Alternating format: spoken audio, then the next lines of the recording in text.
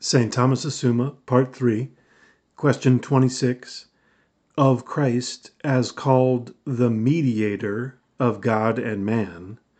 Article 1, whether it is proper to Christ to be the mediator of God and man. Objection 1. It would seem that it is not proper to Christ to be the mediator of God and man. For a priest and a prophet seem to be mediators between God and man, according to Deuteronomy 5:5. I was the mediator and stood between God and you at that time. But it is not proper to Christ to be a priest and a prophet. Neither, therefore, is it proper to him to be mediator. Objection 2. Further, that which is fitting to angels, both good and bad, cannot be said to be proper to Christ. But to be between God and man is fitting to the good angels, as Dionysius says. It is also fitting to the bad angels, that is, the demons, for they have something in common with God, namely immortality, and something they have in common with men, namely passibility of soul and consequently unhappiness, as appears from what Augustine says. Therefore, it is not proper to Christ to be a mediator of God and man. Objection 3. Further, it belongs to the office of mediator to beseech one of those between whom he mediates for the other.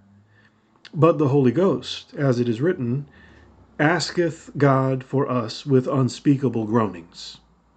Therefore, the Holy Ghost is a mediator between God and man. Therefore, this is not proper to Christ.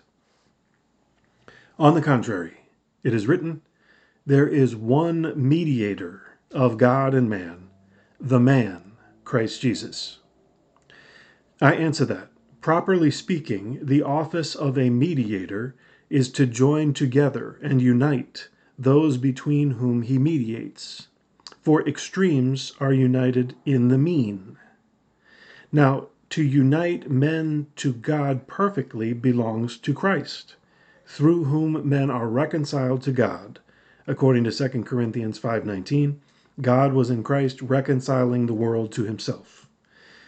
And consequently, Christ alone is the perfect mediator of God and men, inasmuch as by his death he reconciled the human race to God. Hence the apostle, after saying mediator of God and man, the man Christ Jesus, added, who gave himself a redemption for all. However, nothing hinders certain others from being called mediators in some respect between God and man, forasmuch as they cooperate in uniting men to God, dispositively or ministerially. Reply to Objection 1. The prophets and priests of the Old Law were called mediators between God and man, dispositively and ministerially, inasmuch as they foretold and foreshadowed the true and perfect mediator of God and men. As to the priests of the New Law, they may be called mediators of God and men, inasmuch as they are ministers of the true mediator by administering in his stead the saving sacraments to men. Reply to Objection 2. The good angels, as Augustine says, cannot rightly be called mediators between God and men, for since, in common with God, they have both beatitude and immortality, and none of these things in common with unhappy and mortal man, how much rather are they not aloof from men and akin to God, than established between them? Dionysius, however, says that they do occupy a middle place, because in the order of nature they are established below God and above man. Moreover, they fulfill the office of mediator, not indeed principally and perfectively, but ministerially and dispositively, whence it is said that angels came and ministered unto him, namely Christ. As to the demons, it is true that they have immortality in common with God and unhappiness in common with men. Hence, for this purpose does the immortal and unhappy demon intervene, in order that he may hinder men from passing to a happy immortality.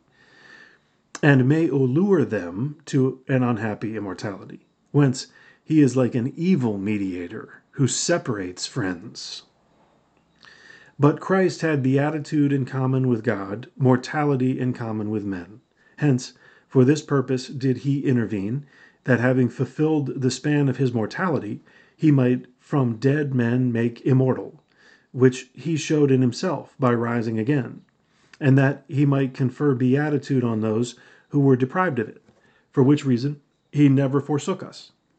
Wherefore he is the good mediator who reconciles enemies. Reply to objection 3. Since the Holy Ghost is in everything equal to God, he cannot be said to be between, or a mediator of, God and men. But Christ alone, who, though equal to the Father in his Godhead, yet is less than the Father in his human nature, as stated above. Hence, on Galatians 3:20, Christ is a mediator, the gloss says, not the Father nor the Holy Ghost. The Holy Ghost, however, is said to ask for us because he makes us ask.